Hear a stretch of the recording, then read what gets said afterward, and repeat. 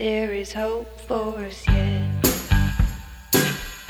We are young, we are wet. I am Laura McCowan. There is no time for despair. And I am Holly Whitaker. And this is Home Podcast. And so it would begin. Hi. The Good morning. best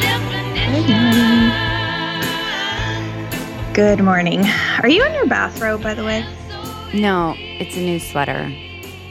Oh. And I just wanted to look fancy this morning, so I put on like thigh-high socks and this big sweater.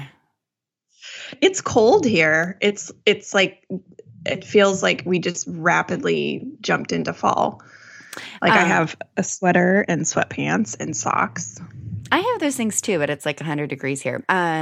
But I like to be in, like, this is kind of why I'm excited to move back to San Francisco, which, by the way, I'm moving back on Friday. By the time this airs, I will have been there for a week. But yeah, I am, I like being in cold climates and putting warm clothes on. Yeah. And I do like being in hot climates and wearing no clothes, let's be honest. But for the most part, I prefer to be cold with layers. So it's... Yeah, I don't. I'm the opposite. Well, Which you we run know. hot. Right. I like to not have... I really hate having sleeves on. Like on my arms. I hate the feeling of it. That's funny. No, I like them both. I really do. I don't like the in-between, but I like the cold with warm clothes and hot with no clothes. Yeah. I had a little moment this morning where I got excited about the Winter? seasons change. Yeah. Not winter, not quite there yet, but like fall.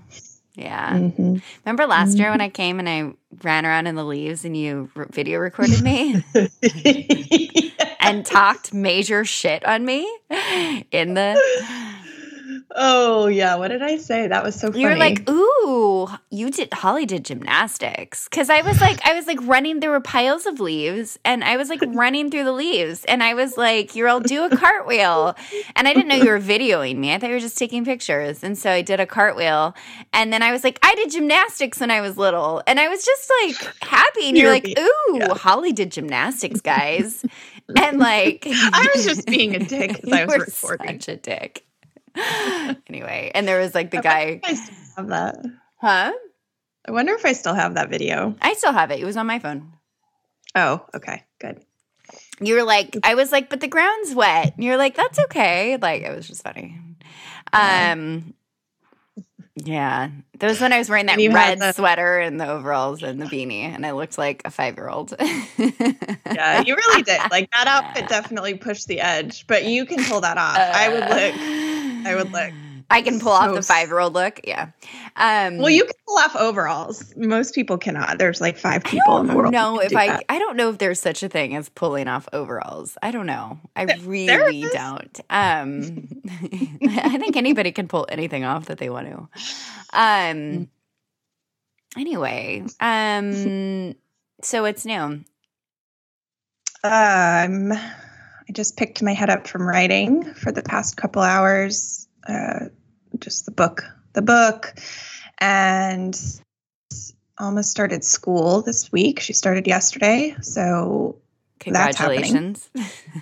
Mhm. It's nice, right? Like that's a good thing.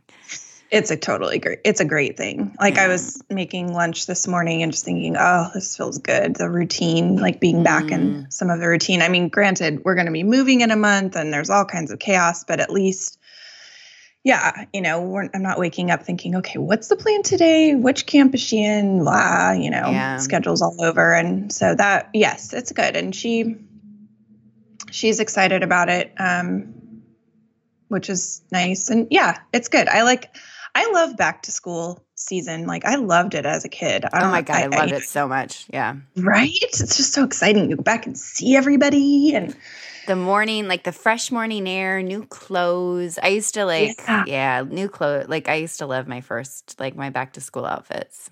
I know. That was the best part. And like new school supplies. Yeah. Yes. and all the like possibility and just seeing who got what class, that new teacher, and Yeah. it's fun. It is fun. It was a really good time. I do. Even though I changed schools a lot. So there was that, that was okay. So that's what I wanted to mention. I haven't even told you this. I didn't change schools a lot. I stayed in the same town my entire youth. Yeah. I mean, I switched schools when I went from elementary to junior high to high school, but that was it. Never switched schools. And I'm moving, to the town. You're switching Alma. Well, I didn't think I would have to because I'm naively whatever about that stuff. I'm like, she'll just finish this year. And her dad said to me, because he was talking to someone, he's like, you might want to check to see if that's going to fly. And so I did a bunch of work, recon on Monday, and turns out, no, they don't let you do that. You have to switch pretty much. You could use somebody else's address in your own town, like that's what a lot of people do. I could, but these towns are so small and like people they'll figure it out. Yeah. Yeah. Like they'll figure it out. LA Unified. Okay. Right. So I was like, shit. So I talked to the superintendents and all that. She's going to switch after Thanksgiving, but she doesn't know that yet. And now we're both. Oh God. And she was, I know, she was worried about not liking her teacher. And yesterday she came home all excited. She loves her teacher. She's so nice. I was like, God damn it. I wish her teacher was, she was right, that she wasn't going to like her teacher or something. And she's in class with her best friends for the first time ever. Oh yeah. She's going to hate you forever. Yeah. So it's awesome. I'm really looking forward to that. Yep. To dropping that bomb. But luckily her dad's completely like, we're on the same team on this one. And maybe he can tell her. I know. I might actually have that happen, like make it sound like his idea instead of mine, since I seem to be the one who always gets it. Yeah. Brings disappointment. But yeah, she's going to have to do that right after Thanksgiving. The good part is this is like not a foreign place. She has more friends there than even she does in our town. And we already know that she's going to be at the certain school where she already has friends. So I don't think it'll be all that traumatic, but this will be ammunition for her for however long. Yeah. Yeah. So no, anyway. I went to like a magnet school in between my second and third grade. What does that mean? I went to I don't know if they call it magnet. I went to a GATE school, gifted and talented education. I moved to a school because I tested high. And I went in, and on my first day, at this new school, I met this girl, and she was like the most popular girl. And I had white kids on, and she stepped all over them and said that the school didn't allow white shoes. And I believed her. And what grade? This is the third grade. Jessica Burton. And I spent that year, it was an awful year. My teacher hated me. I had too much energy. The class, all my teachers hated me. Let's just be honest. Every teacher ever hated me. I was like that kid. I had too much energy. Yeah.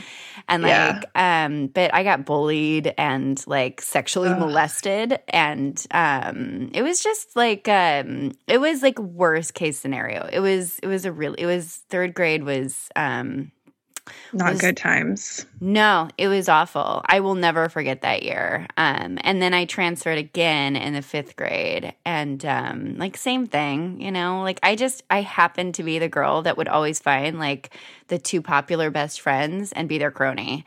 Yeah, totally. Yeah. So yeah, I remember that. That's awful. That's really, really awful. I think everyone probably has some year like that. I basically all of junior high felt like that to me, but junior high was even worse. But that was. I'm just saying, it was such a I guess I was almost age, and I was.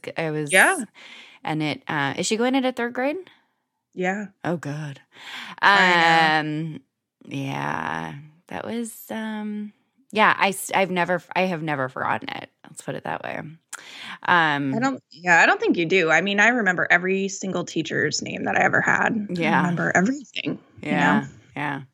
All right. So Okay. this episode, we're responding to a couple of letters, and let's get on with it. I'll read the first one, and then you can read the one that was sent to you. Okay. 1 second. Let me find out. Okay. So pseudonym is emotionally ambivalent. And the question is as follows. It's a letter. I'm planning my recovery. I have a date set and a doctor's appointment, but that's about it. I just read your tips on creating a toolbox. This is written to Hip Sobriety. I loved it, but I'm also scared by it. Am I foolish of thinking, oh my God, this sounds like so much work? Dumb, right? Don't get me wrong. I don't have rose-colored glasses on. I don't expect it to be easy, but in a world where I can barely do laundry often enough to have clean clothes for work, how the hell am I going to start a toolbox? How do I begin? You want me to answer first, or you want to go for it? Yeah, why don't you? Since I read it, why don't you go first? Okay. Yeah, I have several reactions or points. So the first one is she doesn't have to do all the things. Yeah. Like there's really just one thing she has to do, which is to. Oh, okay, first of all, let me back it up before that. She's planning her recovery, which I think is awesome. Like I did not plan my recovery. I did not have a plan of any kind. You never planned to have a quit date.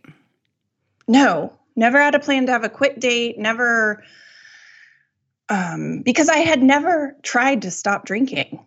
Like I never intentionally said, I'm going to stop and this is going to be the day, you know, I tried to not get completely fucked up, but I never tried to stop until I was crashed into the proverbial walls. I didn't. So the fact that she has a doctor appointment is big to me, and that she's like thinking about it, you know, she's like somewhat ahead of it is awesome. Yeah.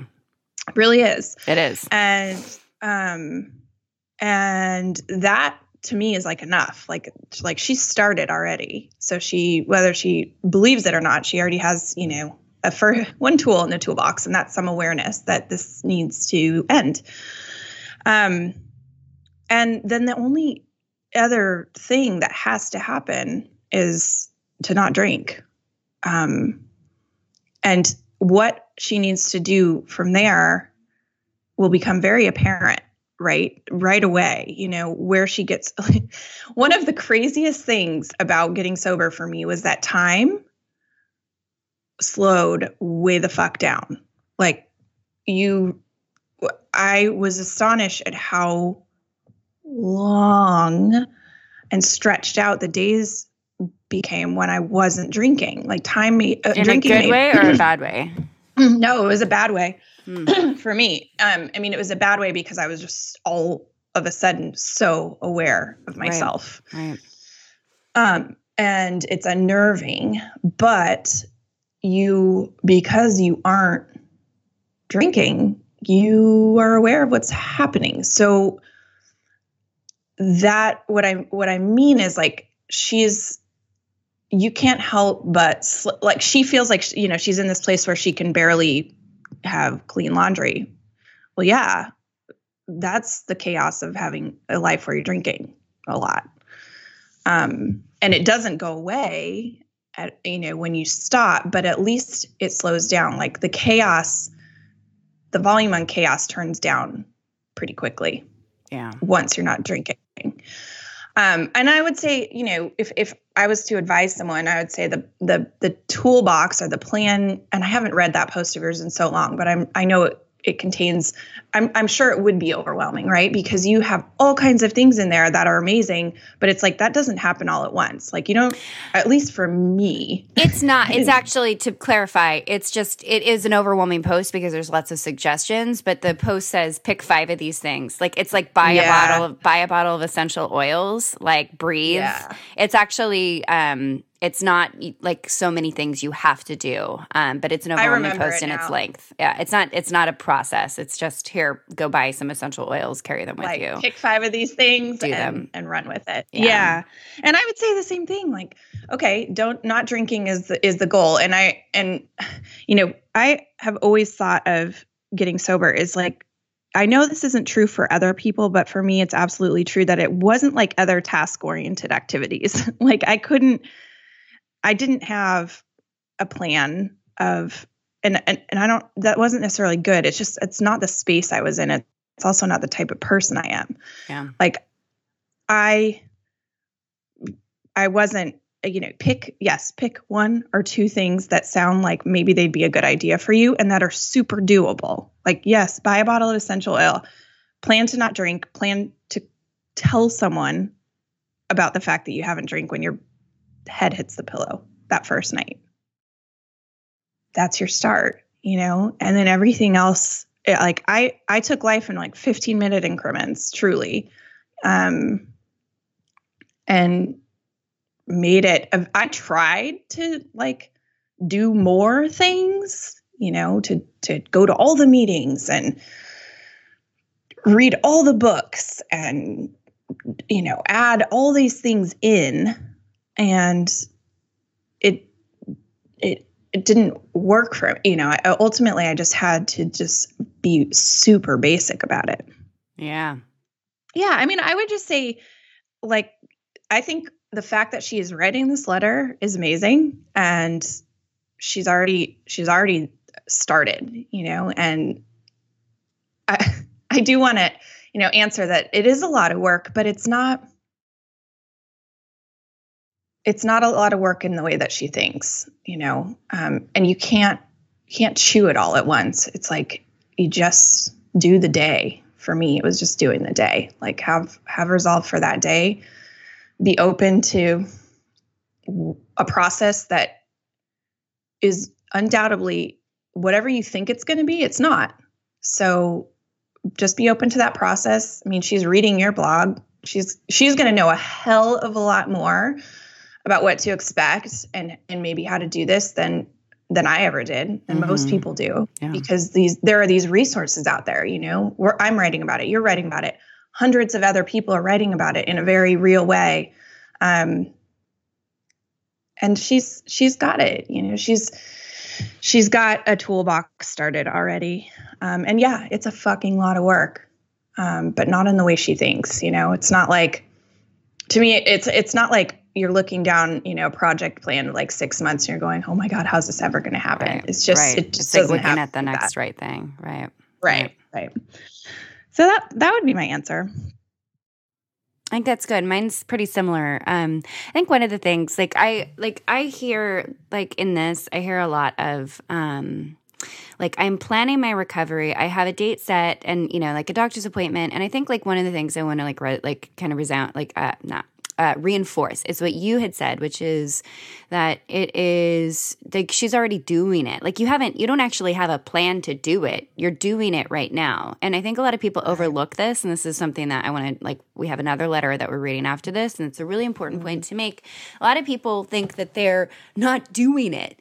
And a lot of times I'm just this is it. We usually think that doing it looks differently than what we're actually doing in this moment and right now. And we fail to see that the path is long and it stretched far before you even came to this decision, and it stretches far beyond, and it even is there. It's the same path even when you fall down, even when you take steps back, it's still actually this progressive movement towards something. And so a lot of times people will say, what do I need to do? And it's but this is actually you're doing it. This is the thing. Writing a letter to a sobriety blogger about sobriety is doing it, right? That is so that smart, takes so good. so much work. We actually underestimate that the number of people out there that have a huge problem with alcohol are not reading sobriety blogs. They are reading rosé memes, you know, and they are like perpetuating it and looking for confirmation bias that they are okay. They are not looking for the place where they're not okay, right? Like they're looking for all the signals around them that tell them that they don't have a problem. And so to make a leap and to start saying, oh, I need to stop drinking, and being a self-selector, not being forced. You're not being forced into rehab, you know? Like you're not being, like nobody's sitting around motivationally interviewing you, like saying, like trying to get you to leap to this conclusion that maybe you should stop drinking. And that is a big fucking deal. That is a really big fucking deal. So the first thing I want to say is like, you're doing it. This is it. Your plan has already started, girl. Like it's already like happened. The second thing I want to say is that like, I think, like I'm the type of person that loves I did plan. I did have a plan. I know. I did project manage my recovery. And that's actually what Hip Sobriety School is about. It's like teaching project management of recovery. And like for me, like one of the things, because I am such a perfectionist, I dream up these grandiose schemes. Like I love putting my calendar together. And yet sometimes many times I don't actually execute on the calendar. And what like it's you like the act of doing it. I like the act of organizing things and like this like and these grand ideas of what it's going to be, you know, like another example is I'll go to Rome and I'll be like, ooh, tomorrow I'm going to wake up at 5 a.m. and I'm going to go to these 5 monuments. By 7 a.m., I'm going to have coffee at this one place. And I've done that maybe like not one. I've done that probably like 5% of the time have I hit my like plan. For the most part, I'm like, oh, I woke up at 5, but then I only went to one monument and I sat and had coffee for 3 hours instead of the half hour, you know. And so it's like, anyway. Most people, like I believe a lot of our people are extremists. I just think it's inherent in it. And I think a lot of extremists have this tendency to think that they are going to do something and execute on it perfectly. And then like they'll go full in, you know, they'll buy all the books. They're going to make the doctor's appointment. I'm going to do yoga. I'm going to meditate. I'm going to do the mantra. I'm going to quit sugar. I'm going to quit sugar, quit coffee, do a juice cleanse. Like I'm going to lose, you know what I mean? Like we come up with these like crazy plans. And then we're like, and then we don't do it because it's impossible.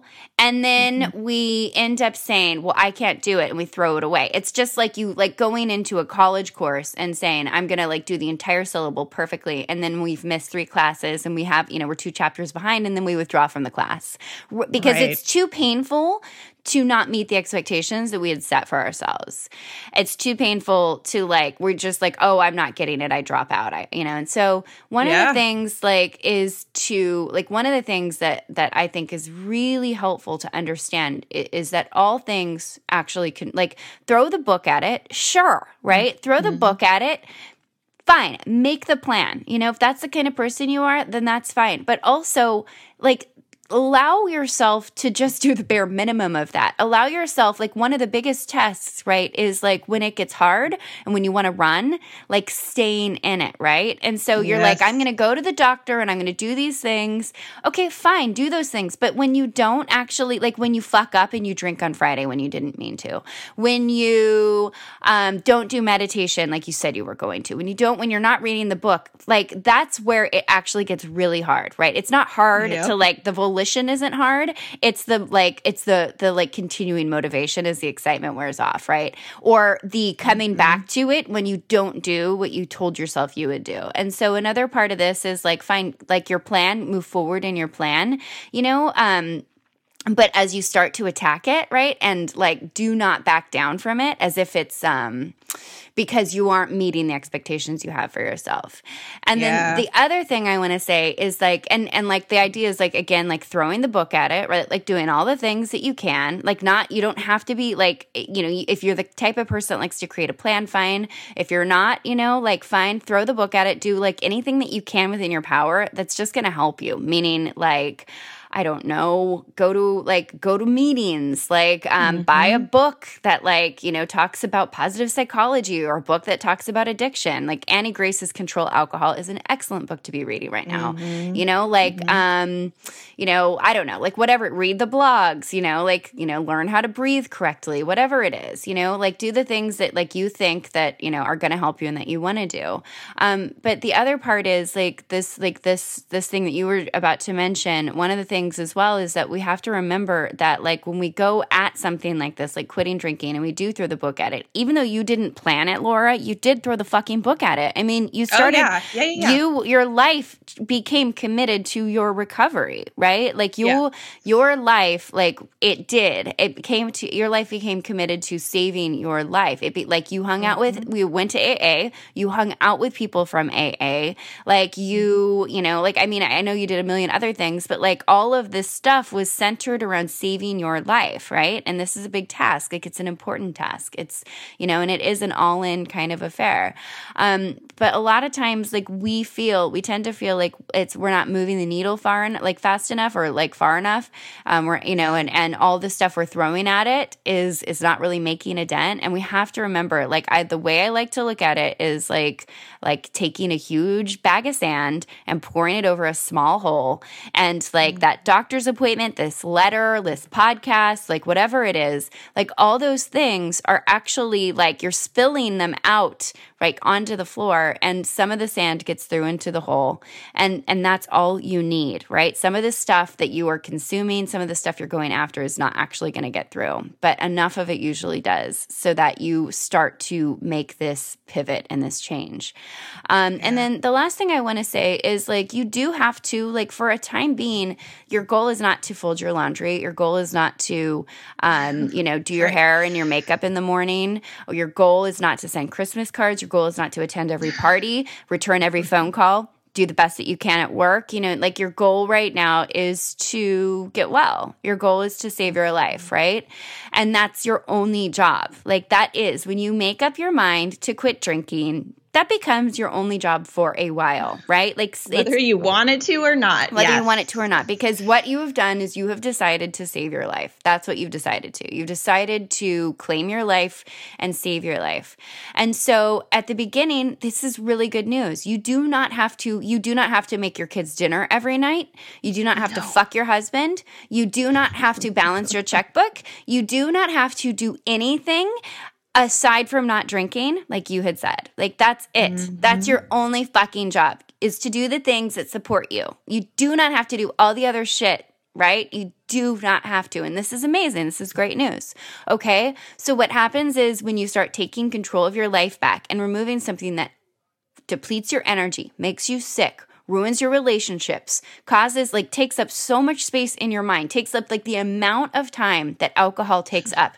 Thinking about it, thinking about the next time you're going to drink, thinking about what you did the last time that you drank, thinking about how many minutes it is till 5 o'clock, thinking if you're going to have 1 glass, 2 glasses, 3 glasses, what nights of the week you are going to drink, which of the nights you're not, whether or not you have a problem, does she have a problem, does he have a problem, how bad is my problem, all of this thought that goes into it, when you remove it, guess what? That's time. That is I would say it was about 50% of my thought, at the time, about 50% of my conscious thought was somehow either shame and somehow related to it. It's so sneaky. It's so fucking sneaky in this way. So you remove that. Okay. And then you're only focused on not drinking. Okay. And then you start to feel better and you start to claim your life back and whatever. And then you have so much time that you are oh my God, I'm not only doing the laundry, I am making shopping lists and I am fulfilling the shopping lists. My dishes are clean. Oh my God, all my clothes are hung up. I have time to do a deep conditioning treatment in my hair. I, have time to journal. I have time to call people back, whatever it is. You start to find, I have time to read. I have time to do all these things. So you start to find that your life starts to give you more time than you can possibly, than you even know what to do with. So I would say anyway, That's my answer. I don't know if it's No, it's so good. It's so true and so good. And I think we were kind of saying a couple things just in different ways, like the slowing down of time or the like abundance of time that you're going to find you have. Right. And I wrote an article called The Pregnancy Principle way like a couple of years ago, and basically said, a lot of this like fuck everything else for a while. Like you just do this thing, right. And whether you made such a good point, like whether you realize it or not, this thing that you're doing is choosing to save your life, and the process will be revealed to you as you go. Like that's right. Yeah. That's right. Yeah. So it is. It's become so apparent. So anyway. And by the way, yes, like just to answer it, like, yeah, it's a lot of fucking work. You don't have to look at the whole picture up front. You do not have to look at the entire project plan, as you would say, or whatever it is. You don't have to look at everything you have to do. But yeah, it's a lot of work. You're exchanging this. This is an exchange in value for something of infinite value. It is a small exchange in value, right? Like for something that is going to reward you for the rest of your life and build a foundation upon which the rest of your life can be built of your of your real fucking life. And so, yeah, it is like, it's a lot of work, like it is. Of course it is, because it's of what it's worth. What it's worth. That's right. That's right. It's why we wouldn't do a whole 2 years of a show on something that wasn't worth talking about. That's right. For forever, Forever. Okay. That was great. Next. I love your answer. Okay. Thanks. So I will read this one. This one's a little bit heavier. And it came to Dear Laura, and the pseudonym is Finding Dory. How do you learn? When it comes to alcohol, I have no capacity to learn. I've drunk since I was 16 years old. I'm late 40s, and every time it's been in excess, and yet I've never learned the lesson. I can't fathom this out.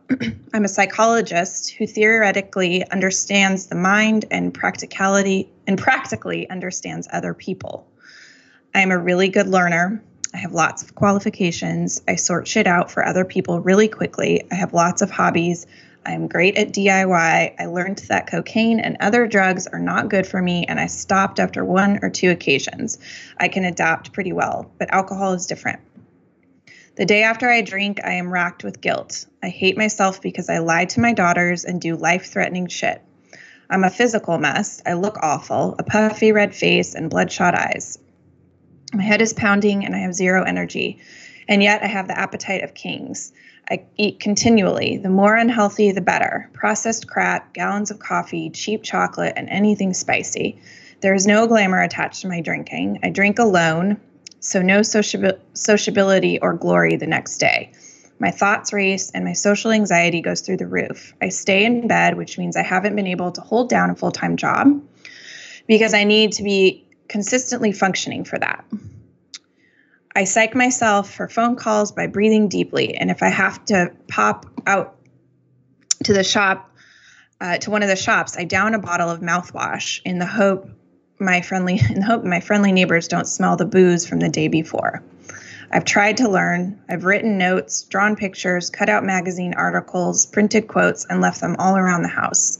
I've taken photos, videos, recorded myself when I'm drunk out of my mind. Nothing seems to work.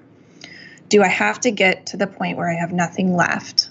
I'm not quite there yet, but I know it's close, and I'm scared. Is this going to end in tragedy?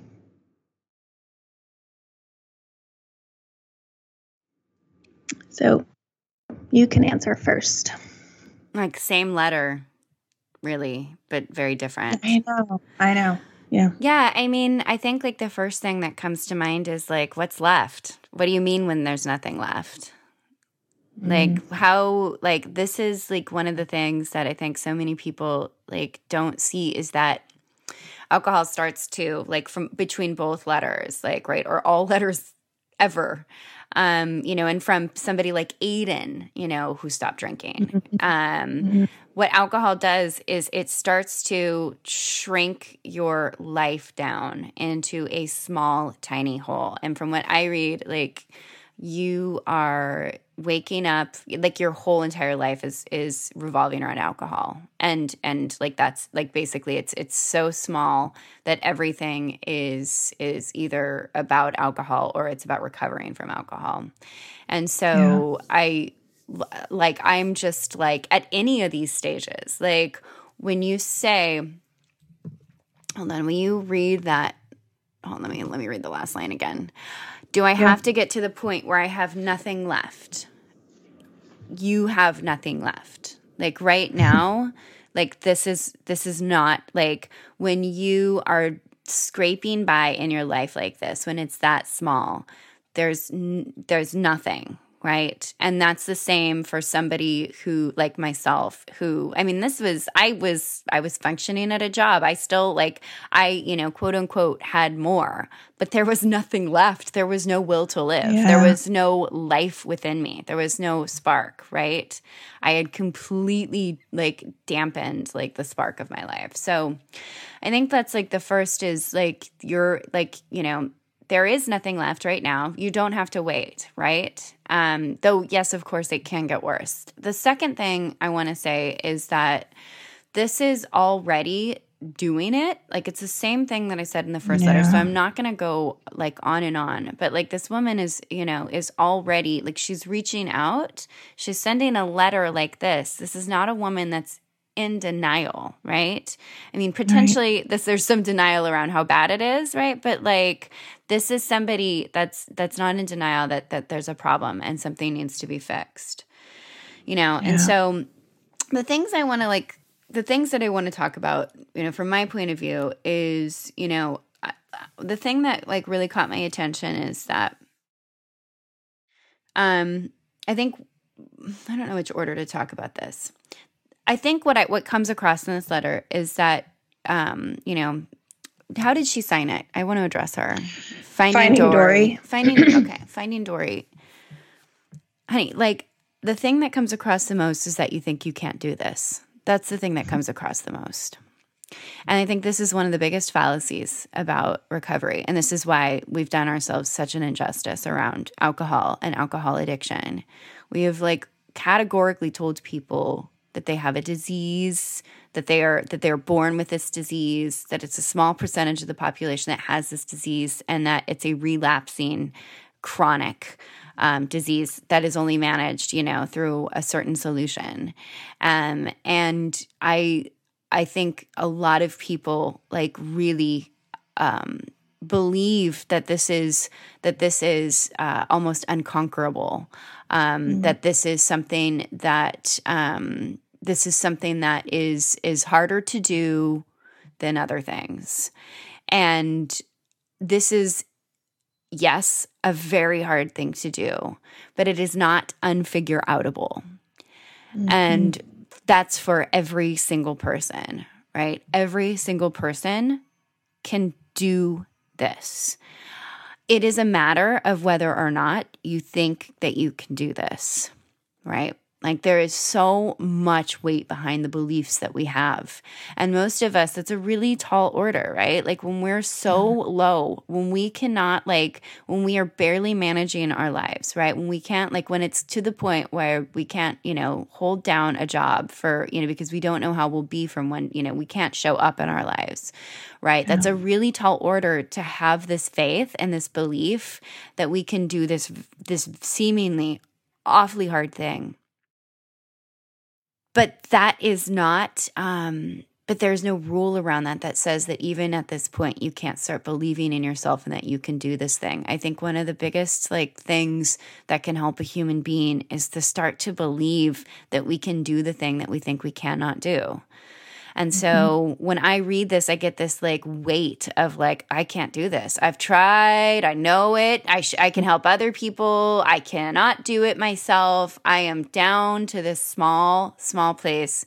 I can't do this. I don't understand why I can't do this. And I think that there's just a shift that just starts. The one place where you can start is just by, like, I think there's surrender involved, like giving it up, sitting down, getting on your knees, giving it up, and asking for guidance. I think that's the first step in all of this always. Like, I just do. I don't care if you believe in God or not. I think there's just a simple surrendering for help. I surrender this. I cannot force this. I cannot keep forcing my way through this anymore. But the second thing I would say is, like, you have to start believing you can do this. Everybody, everywhere, at all times, when they are facing anything that's impossible, has to start with the mustard seed of faith that they can do it. And I don't care if you believe it or not. I'm talking about just starting to tell yourself, regardless of how much your conscious mind is fighting it, that you can do it, that you can do a thing. And so I would say to you, Finding Dory, the first thing is believe that you can do this. Believe that you won't keep forgetting. Believe that you will make it to a place, like, set the intention and believe that you can make it there. It is not impossible. It is fucking terribly hard. Yes, but it is not impossible. So I think like the Henry Ford quote, whether you think you can or you can't, you are right. So I would change the narrative and start saying, I can do this and I'm going to do this and I'm going to figure out how to do this. I think the other thing I want to point out in here is that you say you've written notes, drawn pictures, cut out magazines, but like that does not, like that is theoretical shit. Like vision boards are great. Going out and executing is a much different thing. There is a practical component to this, which means going and sitting down with a therapist. You're a therapist. You help other people solve their problems. Great. Go to somebody else and have somebody else help you solve your problem. You need support. You cannot do this by yourself. It takes action. It takes terrifying, vulnerable action. You have to go out and tell somebody you need help. You have to tell a lot of people you need help. Doctors, therapists, crystal healers, I don't give a fuck. Go out and tell 1, 2, 3, 4, 5 people. I don't care if you're into AA or not. Go into a room and say you need help. You will find people there that have done this. You will. Right now, like I am not everybody that listens to this that knows anything about me knows AA was not my path, but believe me, going into a room where other people like you congregate and saying out loud, whether or not you believe in the fundamental, whether you believe in the fellowship or the book, I don't care. Going into a room and finding your people and saying, guys, this is going on, right? Yep. Doing something, like doing anything to start, like any concrete actionable item, not cutting out magazines, not writing things down, not just increasing your knowledge about it. Knowledge is one thing, all right? You can explain to people how to walk from San Francisco to New York. Walking from San Francisco to New York is a much different thing. One will change you. Right? One will actually change your experience in how you operate. One will just give you more brain cells. All right? So I think there's a very big difference. And so beyond like doing this stuff, there is the other part where you actually have to do the hard work. You actually have to go through it. And that's it. I mean, I think like I've written, Megan will post a couple things that you can link to. I've written something like how I've written a post called how do I break addiction? And it just like has 10 suggestions of what to do, right? Like 10 simple suggestions of what to do. All right, that's it. But I think those are like my top 3, which is like fucking do something. Like first of all, you're already doing it. Not my top 4 or 5, whatever. First of all, you're already doing it. That's it. You're already doing it. Second, you've already lost everything. Like this is not like you haven't lost everything, but I'm just saying do not wait for it to get worse. Like this is bad. Right. Like no, I mean not even that. Like people people can stop drinking at any time. Like it just depends on what our threshold for pain is. Like your threshold for pain is furiously long, right? Like you are there, but you could have stopped a long time ago and said the same thing, right? You could have stopped miles ago and said the same thing. Like there is this like idea that we have to wait for it to get like how much worse. Like fuck that idea. Like the bottom is the moment you're willing to tell the truth to yourself. That's the bottom. The bottom is the moment you're willing to tell the truth about how much of your existence you've relinquished to a fucking glass of wine, right? Like that's it. So it's the moment, like the bottom is the moment of truth, right? It is not the physical manifestation. It's the moment of truth that where you're willing to actually say to yourself, this is not what I want out of my life. This is not working. This is something that is not in integrity with who I am. All right. So I think like that's the second thing. The third thing is to say, surrender it up. Just fucking fall on your knees and ask for help. Ask to be shown the way. Ask for it, right? Like this is just putting a prayer out to the universe for something. This is it. This is all you were saying is basically show me the way and then keep your eyes open for the way. The fourth thing I will say is you have to start setting repeating mantras and change your belief from I can't do this. I'm the only one that can do this. Everyone thinks that they're the only one that can't do this. We've set it up to believe it's an impossible thing. It's not an impossible thing. So start believing that you can figure this out. Repeat it to yourself every day. I can do this. I can do this thing. I can do this hard thing. I believe in myself. I can figure this out. And then the fifth thing is do something about it. Do something concrete about this thing. Throw the fucking book at it. Yeah. I do want to say, I so love how you talk about just pure, like believing that it's possible for any person. And just like, I don't know, you're so good at showing people what's possible in such a different way. So I want to say that because that was something that I believed for sure that it was so that I couldn't do it, and then it was so unfathomable. Like there's so much laced into this, but it was just so I really got to a point where I didn't think I could do it. I just couldn't imagine that for myself, and yeah. So I'm gonna get to that. I have a bunch of things written out. I'm just gonna go through them in the order I have them written. So this popped out to me, and I just want to address it. She said, alcohol is different than cocaine or other drugs, and it was different for me too. Like I stopped doing cocaine like a year and a half before I got sober. Because I had this like horrific, I never had the same attachment to it that I did to drinking. Right. Nothing. So it is different. And it just is. That's what addiction looks like. So you talked about surrender, and that's what I'm writing about in my book right now, and just like pulling apart what that actually means, because I think we are given these kind of moments as gifts where we could surrender. Yeah. And in my own experience, I surrendered 1,000 times. I thought I did, right? I said, I'm done. I can't. Help me. Take it. Then were you fully, like, I'm just curious, and were you fully behind it? Like when you did that, was it like?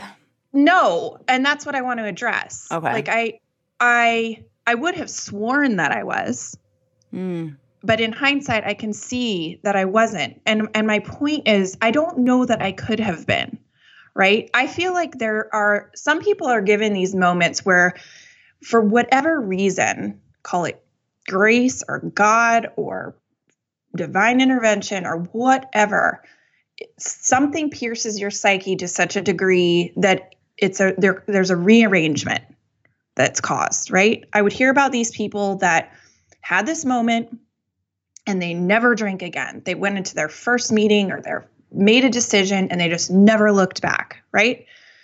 That's not what it looked like for me, and that's not what it looked like for her. I'm guessing she has had that moment with herself so many times. But the nature of addiction itself, it is like, for me, in my experience, was that I would just I would forget, like within hours, this surrender, this pain that I felt. And that's your brain. It's your brain being addicted. There's a long explanation for that. But that's not her not being able to learn. That's what addiction looks like. That's right. That's why it's so confounding. And so it's why it's not like other fucking task-oriented activities, just like I said. But can we talk about this for a second? Because I do think, like, I want to be clear, I don't think surrender is like this magic thing that just takes it away. I think it's like a really necessary part of it. Like, I think like you have to, like, it's like Marianne Williamson says in that one quote, and that she should have just stayed on her knees, right? Like, we surrender and then we get up, right? Like, we surrender and then we get up. And I don't think that there's this magic thing that happens. I did have a kind of turnaround point, but believe me, I forgot a million times after that. But I did have a, like for me, it did, there was a surrender moment that rearranged. But I think it's like important to understand, like, surrender is just this continual part of the process where you realize, like, that you, like, how do I say it? Surrender to me is the moment, like, I just realize, like, I'm not doing it all, like, and I can't do it all. There's no fucking way that I can do it all. How would you say it? Yeah, I mean, that's kind of where I was heading. Like, we get these moments of surrender that can be a gift, right? Because they are enough. I had many of those where it's blunt enough that it shocks us out of our denial for a moment, or it's so painful, or it's the 6,000th time we've done the same thing, or whatever. We can have these moments where we didn't die, and or someone else didn't die, or whatever the manifestation of it outwardly, like you said, looks like, and we're still here. And so we're given this like moment of a gift of seeing clearly, but then the surrender becomes a choice. And to me, that's what I was missing that's what I did over the course of a year and a half.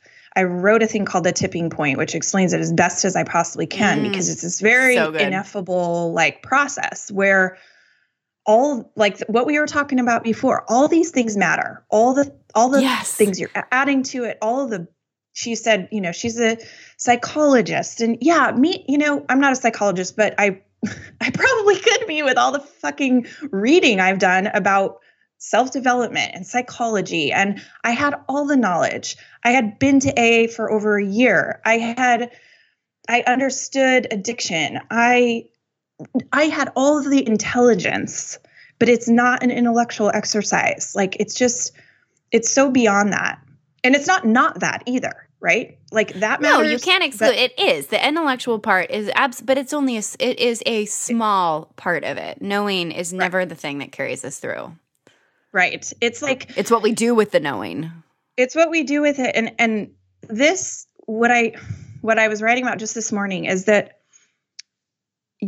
I truly had to connect my suffering to drinking. Like, I truly had to connect it.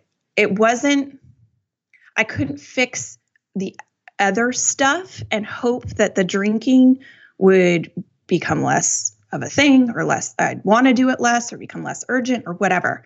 The drinking was the entry point to the suffering. Like, I don't have this fully fleshed out yet. It's like, I literally was writing about it this morning, but she already knows this. Like, you can read it in her letter. She is connecting it, but she's still looking for something from the outside to come hit her and shock her out of it enough.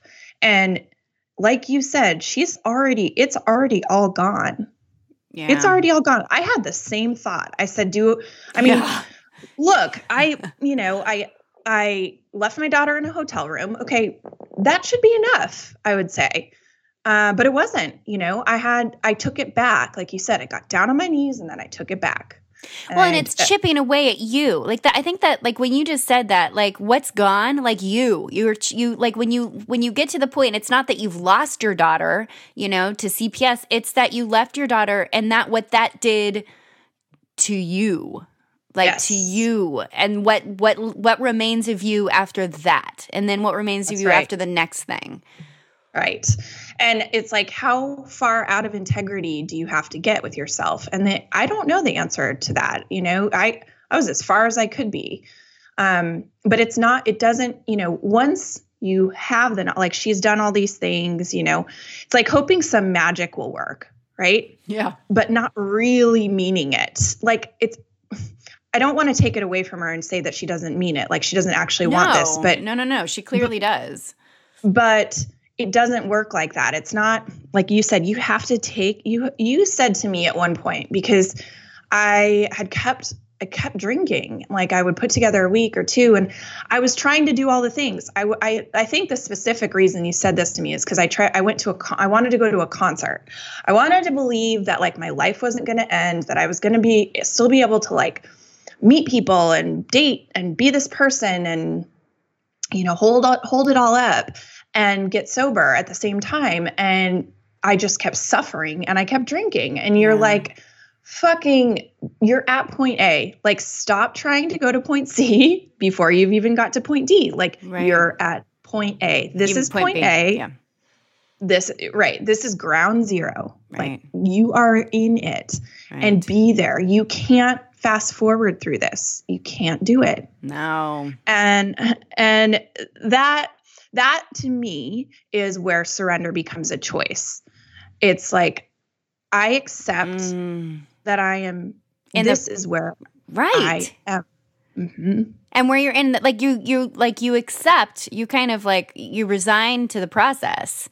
Right? That's like you resign to where you are and what the next thing is that you have to do and what you're going through, right? It's just like, and it's no different than what I went through last week, right? Like I'm in a process of having to of changing the way that I operate and doing something that's far beyond what I currently am able to do.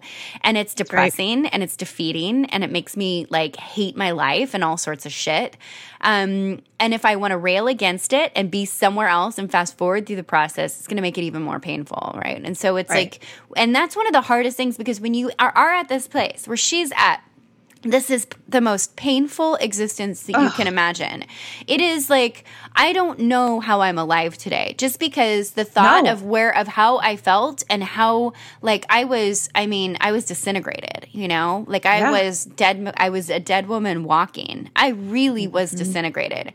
And like when you're at that lowest point, like you do not want to be there. And so you want to be, I will never forget this. I went on a bender like around New Year's Eve. I had stopped drinking once and then I went on a bender and then I was like, okay, I've got to get this thing under control. And this is when I started doing May Cause Miracles. But like on the 2nd, I think it was the 2nd of January, I made an appointment at like Kabuki. I had been drinking for days. You know what I mean? Like going, like drinking, going to bed, waking up, drinking, smoking pot, like just basically like watching TV. Like, that like place where you can't break out of it. It's too painful to break out of it. And it's so painful to sit into it. So you just like try and numb your way through it and try and make it, to 6 p.m. without passing out. And like, I'd done that for days and I was so low. I mean, I spent, New Year's Eve by myself drinking. But it was just like the lowest that I had been. And then I woke up and I was like, okay, like I have to go to work tomorrow. So today is the day I've got to clean this up. And I would always overestimate my ability to clean it up. But I will never forget, I went to a Bikram class. And it was the hardest Bikram class I've ever been to. And then I walked to it. And I just remember it was like not just walking through mud. It was the most painful moment that I can remember in my life. Like it was the most low. It was the low. When you start at that place, you do have to, proverbially, I can't say it.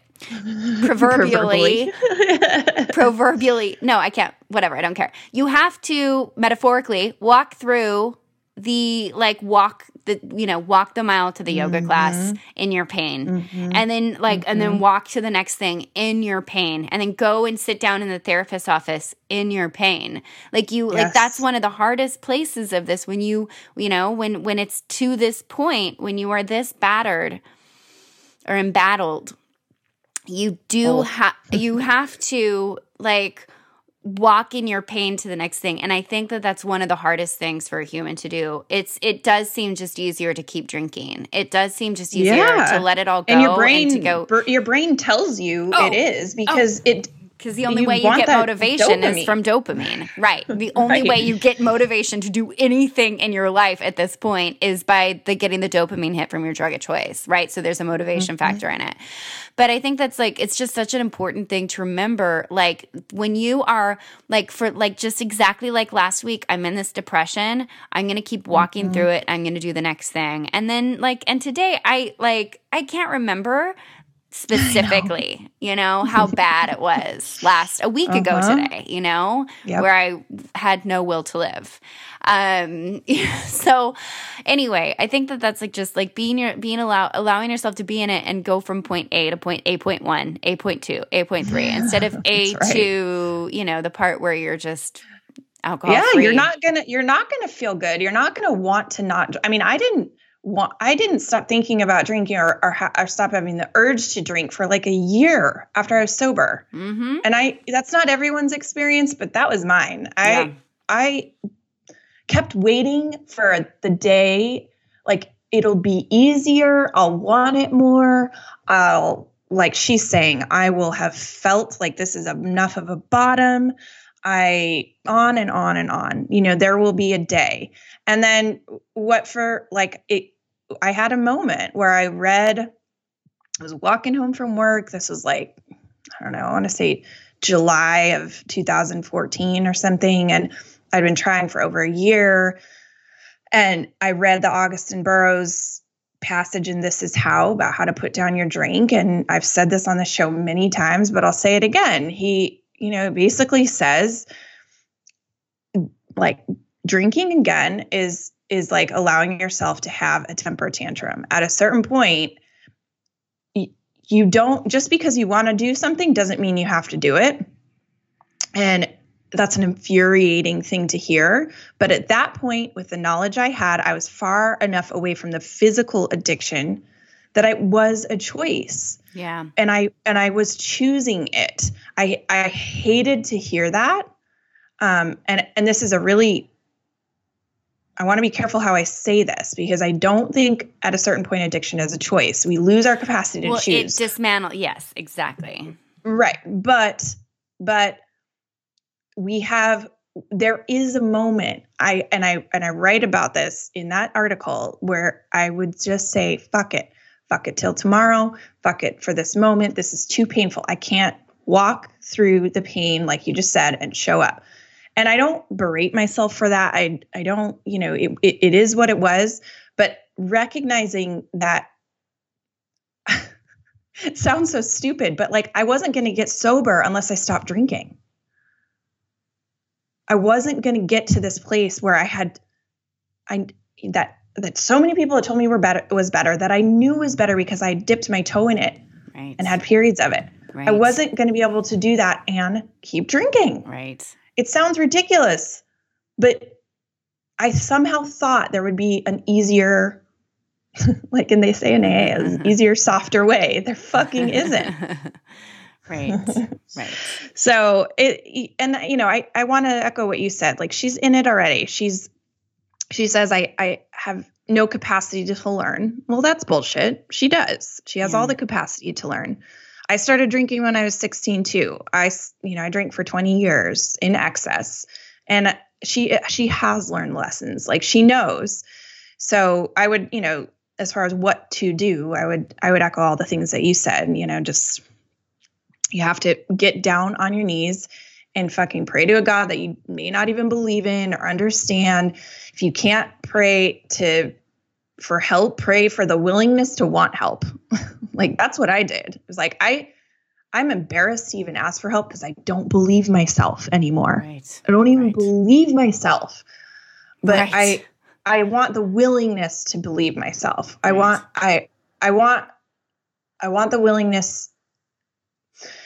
It's like you said, you have to have a mustard seed of hope. I didn't have that for myself, but you can take it. Like, she can take your mustard seed, your belief that you can feel in your words that this could happen. She can take that from you and use it until she has it herself. Right. Eventually she will. Yeah.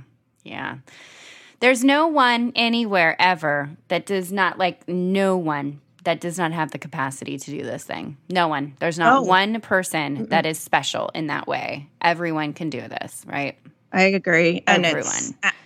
And no one is forgotten either, you know, no matter how many times you fucked up. No. You're not forgotten. Like, it's the come again. Like, please, just today could be the day, you know. It doesn't I don't personally think, like, is this going to end in tragedy? Do I have to get to where I have nothing left? I don't believe in that, like, scare tactic. Like, it just didn't work for me. I still didn't connect, even at the end, until I was sober, that I would die from this. I would have died, no doubt. But that wasn't, like, that never got me there. Well, I mean, that was one thing I wanted. That was a point I wanted to make, because I think, like you said, you had to actually, like, you had to understand say it again. You had to understand what alcohol was. Connected to my suffering. Right. But I think one of the things, I do think, like, that's almost an overemphasis in recovery, like, is the connection to the suffering. And I don't think that that's a really good, deterrent from drinking. I think I think that's a prayer for more suffering in some way, right? Like, I do think you have to acknowledge the suffering comes from it. Absolutely, 100%. But I think oftentimes when we dwell on it, that's the message that we're sending out: more suffering, suffering, suffering, suffering. One of the things that is less talked, I know, fine, disagree. But one of the things that's less talked about is the prayer for the prayer for freedom, right? And the prayer for, like, the good stuff that it brings to us. I'm not saying, like, I do, like, my focus and my approach is not to dwell, like, I do not read addiction memoirs. I do not read, like, the pain and the suffering. I am so, like, honestly, like, if I read one more thing, I started when I was 16 and, you know, X, Y, and Z by 19 and 21, you know what I mean? Like, when we talk through these stories of our pain and our shit, like, I think it's important to talk through our stories of our pain and our shit. Believe me, do not get me wrong. I love dwelling in the ugly. I think the ugly and the hard and the depressing and the bottom, or whatever it is, like, I am super comfortable there and I love it. Like, I am not saying turn away from that, deny that, don't appreciate that. But what I am saying is that there's a lot of rehashing of the suffering and the shit and the remember and that's a fear tactic. Remember how bad it is so you don't do it again. It's just like remembering how bad it is. That's it. Is like this constant vigilance towards suffering. And for me, the constant vigilance was towards more. The constant prayer, or like the story was not, I had to connect my not drinking to my abundance and my freedom and my life. And so I didn't spend a lot of time saying, well, I did this and then this and then this, though I did rehash it. I didn't, like, close doors out. I didn't, like, just, you know, bury that and then say bye-bye, like, gone. I went through the bad stuff. I went backwards and through the bad stuff, but also my focus was on, like, on one, how all that stuff, the bad, quote unquote, bad stuff had served me, all the suffering had served me. But two, my focus was on connecting sobriety to more. And that focus, what we put our attention on grows. That is a fucking fact. What we put our attention on grows, all right? There's this Danielle Laporte experiment. Her and her son have, like, split an apple in half, and they speak awfully and horribly low vibe things to one half of the apple, and they speak loving, hopeful, abundant, high-minded, high vibe things to the other half of the apple. And in, you know, over like 30 days, this other half of the apple that's been so kindly taken care of and has been, you know, where all the dreams have been placed is still alive, is not rotting. And then this other apple is like the one that's just been, you know, like where all the suffering and shit has been thrown, is like dying. And so, which just is like this, our thoughts and where we put our attention and how we think of this thing, right, like, is important, and it is not to disregard and not to not connect it. We do, of course, we have to connect it to our suffering. I am not ambivalent about how much I suffered. But also, when I was in recovery, my mind was towards the expansive because I needed that so bad. I needed this dream of freedom and this hope for a better life and this prayer for something bigger than what I had settled for. And that was what pulled me through, right? It was not the rehashing of what a fucking piece of shit I was and how many ways I had raped myself. Yeah.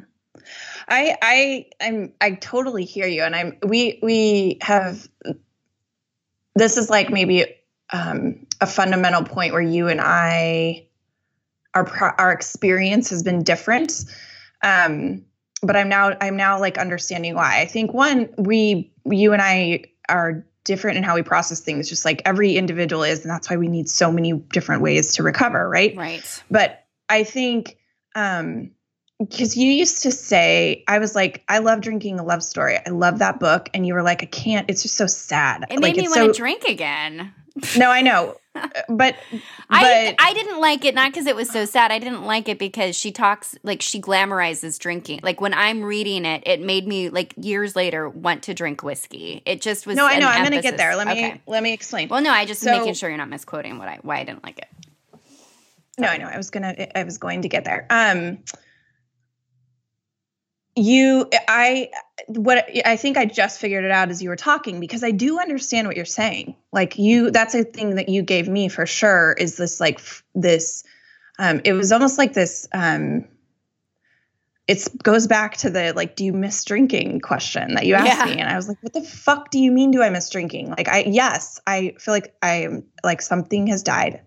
And I think it's like, when someone and everybody's going to be different on this. I just want to explain my point because I know there are a lot of people who feel the way I do.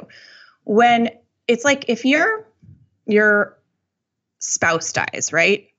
And people want to tell you, like, there are things not to say. And one of those is like, everything happens for a reason. And there's going to be something better on the other end. And right. I mean, there's fucking nothing you'd want to hear, less than that. And it's almost like it's like an affront to your grief.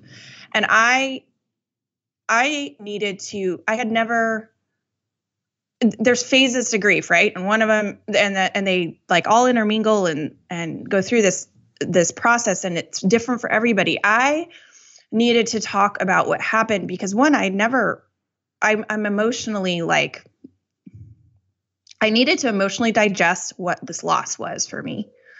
And it was big and it was deep, and I needed to, this is how I've processed things always. I need to like understand the emotional landscape of what was happening to me. And a lot of that was talking about shame, talking about fear, and really like before I was ready to look forward, I had to be able to process this grief. And so, yes, oh my God, I needed to be able to look to know at some point that there was like this bigger, brighter, hopeful, amazing future beyond what I could imagine. I needed to know that. And but I couldn't hear it yet for a while, like I needed to process my grief about it. And the grief for me was huge. I wrote about it again, and this is like a part of my book I'm writing where people told me like when I was gonna get divorced, one of my friends, she's like, people should send you cards. It's like, they should send you casseroles. Like, it's like somebody has fucking died. And I didn't feel that around my divorce until maybe later. But when I went to get sober, that's how I felt. Like somebody had fucking died. And it felt that way for a long time for me. And so I needed to go through that. Like I needed to sit in it and talk about it and hear other people talk about it and sort of wallow in that and pull it apart and let it take as long as it needed to take. And then I needed the other stuff eventually too, but I couldn't hear that yet. You know what I mean? Well, I think there's a part of this that sounds like I'm spiritually bypassing right through the bad parts of no, recovery. But I know that you're not. No, hold on, let me. But what I'm saying is I went through, please don't deny that I went through that as well. Like I threw up tears. It was probably one of it was one of the darkest periods of my life, but I like processed the grief. I had a therapist from very early on. Believe me, I was going through it as well. I'm saying there's like, for me, it was just a difference of like rehashing, like, no, what I'm trying to say is I think that there is an emphasis, like years later, on the suffering that goes that people went through, and like what I like to make a clear distinction, and that's why I said again and again as I was explaining it, like there is no getting around the dark stuff, and the dark stuff I'm very comfortable in, and I needed to go through the dark stuff. And if you read any of my earlier writings or like the stuff I was going through, like I was grieving. I mean, I was like, my process was nothing but like, it was a hopeful grief, but it was fucking grief. But on the same coin, what I'm trying to say is that I think what we have done is created an idea that recovery is about remembering from where you came, and remembering like a rehashing and a continual rehashing of how bad it is and what it was like. And like there is, I mean, do you deny that? Like there is like, that is, I mean, part of the reason why like AA was just not my jive, because people years later are going in and rehashing all of like the stuff. And I feel at some point like that, like there's somehow a miss between like talking about, like, I think that there is like, there's an idea of like, you have to remember how bad it is, and an emphasis on the suffering, and then an attention on the suffering versus an attention on the light and the possibility and the growth. Yeah, I don't, and I hope it didn't sound like that. I wasn't trying to take away that you were just ahead of me. You know, you were ahead of me, and you already had like a different orientation towards how you were looking at it. Period. I mean, and it's one of the reasons why you are so important to me, why you're so important to so many people. And it's, yes, what you're saying is why I don't go to meetings anymore. I don't want to look at all that. It's not that I don't even want to. It's just not helpful. Well, there comes a point where you process something, and then it's almost like like I don't want to go back and sit in the mud for an hour again because I honestly don't feel like I need to. Like my work revolves around this. I'm fucking writing a book about it. Like I don't have to force myself to remember. Well, I think there's a big, right. And I think there's a big part of our society, like we live in kind of a, punishment-based society, right? Like yes, our jail system. And like there's that really beautiful part in James Braus's book, Awakening Joy, where they talk about a society where when somebody does something wrong, they bring the kid into the middle of like a group, and everybody like into the middle of a circle, and some tribal society, I can't remember where, but everyone goes around when this kid has offended somebody and done something wrong, and reminds him instead of telling him how fucked up he is and what a bad kid he is, they remind him of like why they love him and what's so good about him. And that's like, that's the punishment, quote unquote. And so I think we just happen to live in a society, in a puritanical based society where, sin is a prevalent thing, where, and where you must repent for your sins and be punished, and eye for an eye, and, if you're that not kind of suffering, stuff. You're not, if you're not suffering, you're not really living. Like you're not learning, you're not growing. And yes. Right. Like we literally believe that people are made better through punishment and being told how bad of a person they are. And I just don't buy that shit. I don't believe, I don't believe in I believe in evil, but I don't believe in evil people. And I think that like our society loves to believe in bad people and loves to make monsters out of individuals, and loves to dwell on all you done wrong. And I think that it serves us to remember, like I think it serves us to go through and process it. I do not believe you can deny the dark stuff. I love going into my depth and my dark and my anger and my hate and my shit. I know you know. I just want to make that clear that I'm not like suggesting to just bypass all of that, because that's a part of it. But I do want to, like, my point is to say that after a certain, like there is like the suffering, like the fear and the suffering, and like that is not enough to keep you sober. Like you need the idea of more to it's more for me about, at this point, it's not about what I'm afraid will happen. It's more about what I don't want to lose and what I have, right? Like it's more about all the good that I don't want to give up, not the pain I don't want to suffer. Though the pain I would suffer is real, of course, but it's like the bigger threat is giving up all that I have and all that's to come. Yeah, I so agree with that, like completely. I think the connection that I'm talking about is that I truly had like cognitive disconnect with like I thought it was everything. Right. With everything. I thought it was everything else, anything else but the drinking. Right. I don't think this person feels that way. It doesn't sound like it in her letter, but I know that there are people out there that do. I just it was like Wait, you don't think that she's connected drinking to her suffering?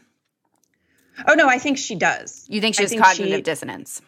Yes. Okay. And and I had that. So anyway, I think, this is awesome because we're saying a lot of the same things, but I think this is so important because it's like what you bring is a perspective that I hadn't heard because I hadn't been exposed to it and that a lot of people haven't heard. And it's so, I'll just add one more thing. I was watching this interview with Ryan Adams last night, and he was talking, he's sober. He was talking, it wasn't a talk about that. He was talking about the interviewer was saying something. Ryan said something about gratitude. Like he was kind of being jokey. He's like, gratitude is the name of the game. And the guy was like, okay, just pause there. Cause gratitude is so hard to live in. And Ryan's like, that's bullshit. Like it's just the society that we live in that thinks that it's like what you were saying, like the society that thinks that we're puritanical society that thinks we're supposed to fucking suffer. And that suffering is what and sacrifice means that sacrifice that means that's living. That's what you're doing here. Right. And if you're not, you're doing something wrong. Right. And he's like, I don't feel that way. That's not what is true for me. He's like, yes, suffering, struggling is part of the deal, but it doesn't really, he's like, I go on tour and,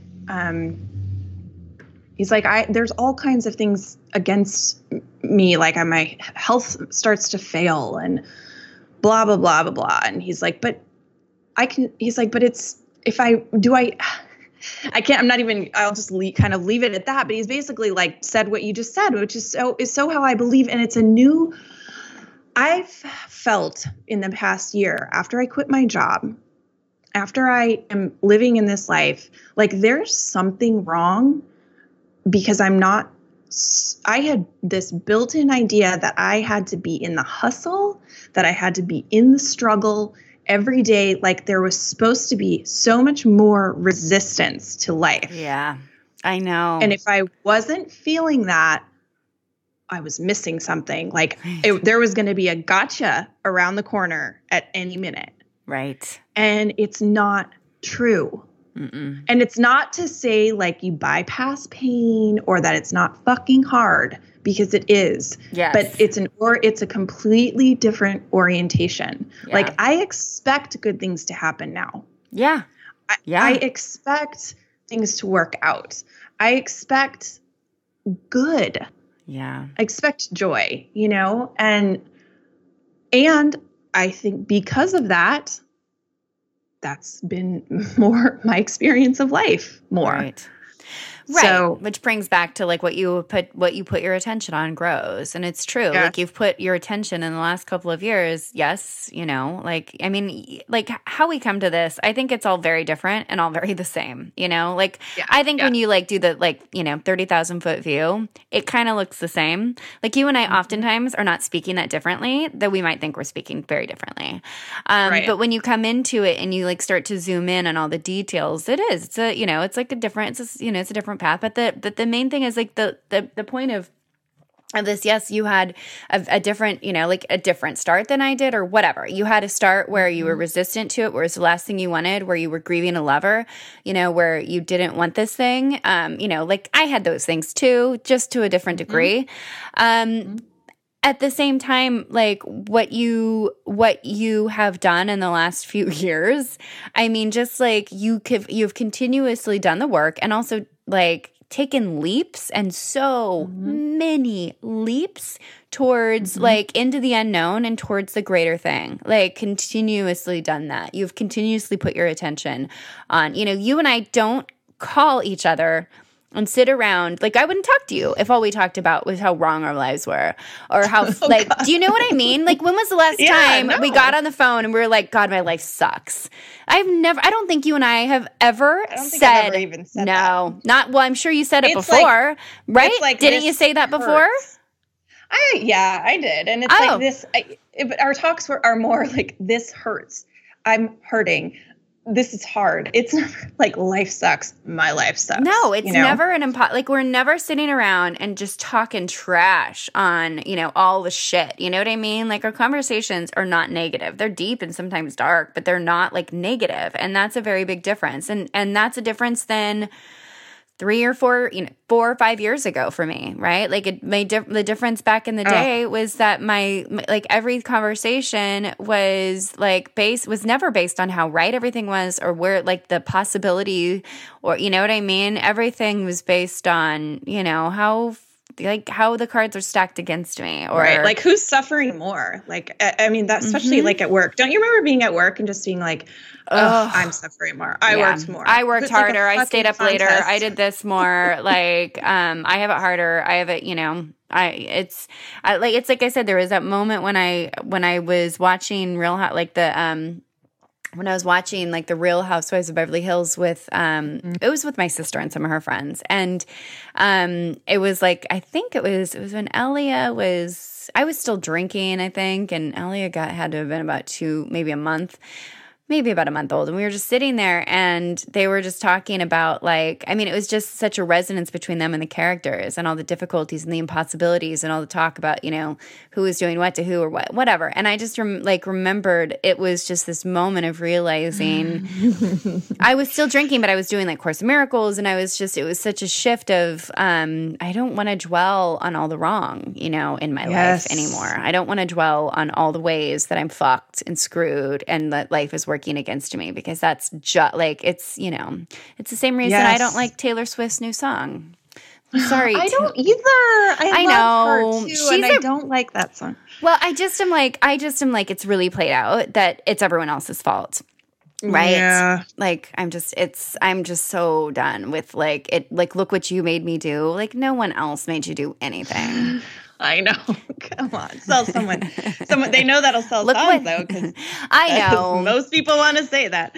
No, I know. I just want to add one little more tiny thing that when you're talking that like sparked in me. It's so because it's so exciting to me that I feel this way. And I hope I don't sound annoying to people, but whatever if I do. It's just what's happening and it's what's true. I wrote in my I think it was my 1,000 days of sobriety. It was a recent post that I feel like I've returned to a place where I was when I was a kid, when I was really in love with life. Like I was just really in love with being alive. And to be fair, I always had that spark, whatever it was, like that never went out fully. Maybe the last couple of years of drinking, I started to feel like, oh my God, maybe I have lost that. But I feel like I had this moment where I just started crying because I realized I feel that way again.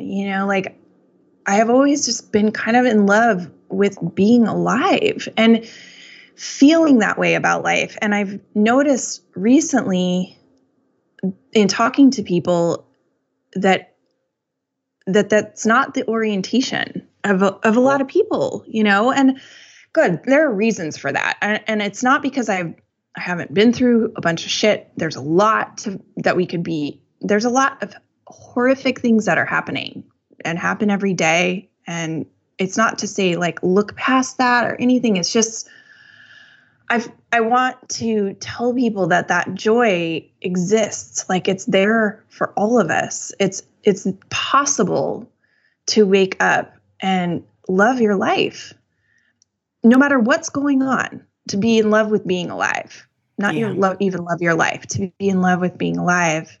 And I didn't feel that. I thought drinking got me there.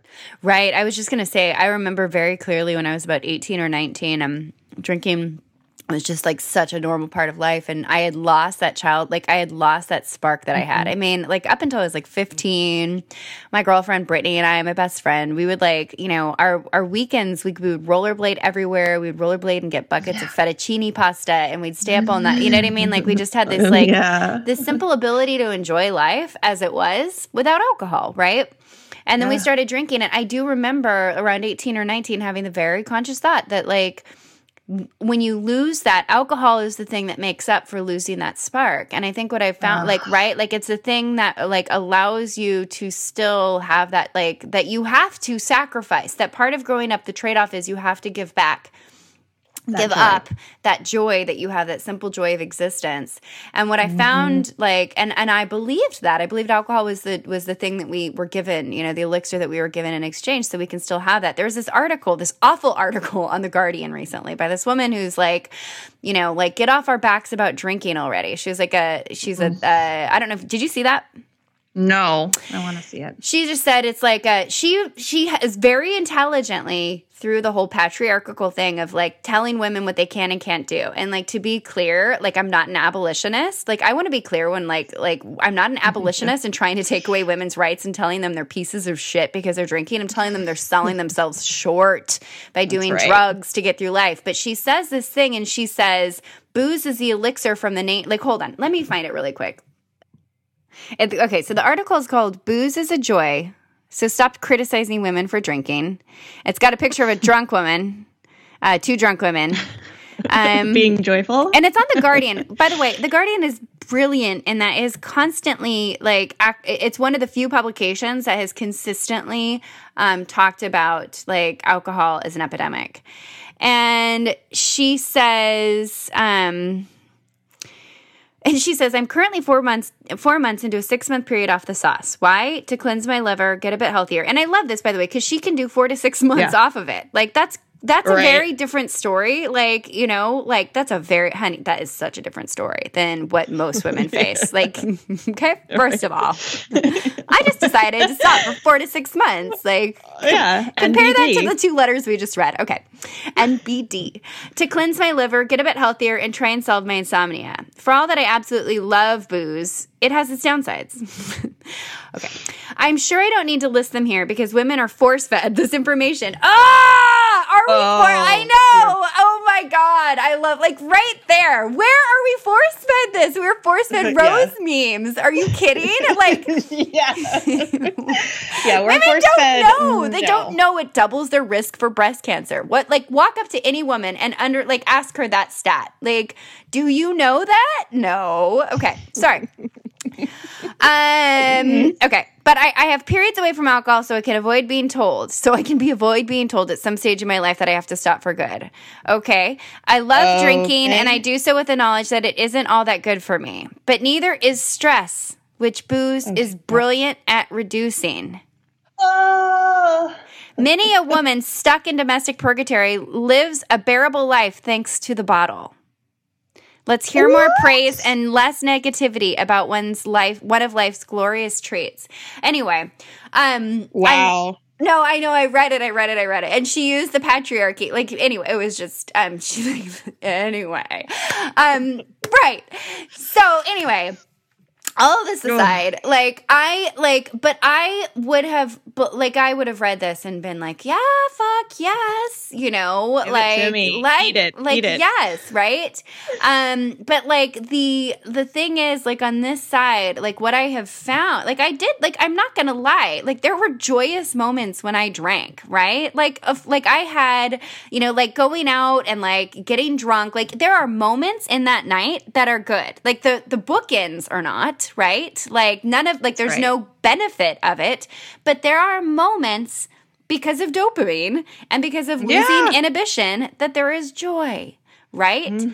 So I don't want to like take that away, but there is this like thing that I found when I stopped drinking where it was like the world opened, like I had been asleep and the world had been there and I had been ignoring what like clouds, I mean just clouds, right? Everything. Tall Fucking buildings, everything. the sun, coffee in the morning, the smell of the morning air, not being hungry, you know what I mean? But there was just this like, I was a kid again and I've like lost a little bit of that just because of what I've decided to do for my career. You know, Yeah, and you still have a lot of that. I still have a lot that's one of of it. the best things about you, for sure. I still have a lot of it. Yes, of course I do. But at the same point, I like nothing will parallel like the first year of sobriety of like, you know, I guess it's called the pink cloud. I don't know what the pink cloud is. I've heard that. I've heard of this thing. I did not experience that. But anyways, but I can actually like I still like I can tap into this joy that I thought we was a trade-off. So I don't know. I mean, I just wanted to say that because I know you feel that way too, and I didn't really I don't know. I find like new ways to say things I didn't know how to say before. All right. And I think it's really fucking annoying to hear that like I couldn't hear that for a while, you know. It's one of the things that I couldn't hear, like joy is so much better, it's so much better, it's so much better, because it wasn't for a while. It wasn't. Yeah. You know? I know. So anyway. But also there's the like it gets better, right? Like it you does. know. Like I but wanted no to punch every fucking person who said that. It gets better. Right. It's like I hate you. But it's true. Sorry. Yeah. No, I think right. we're done. Okay. I love you. Bye. Waist down, infinitely so. You have been told these things before.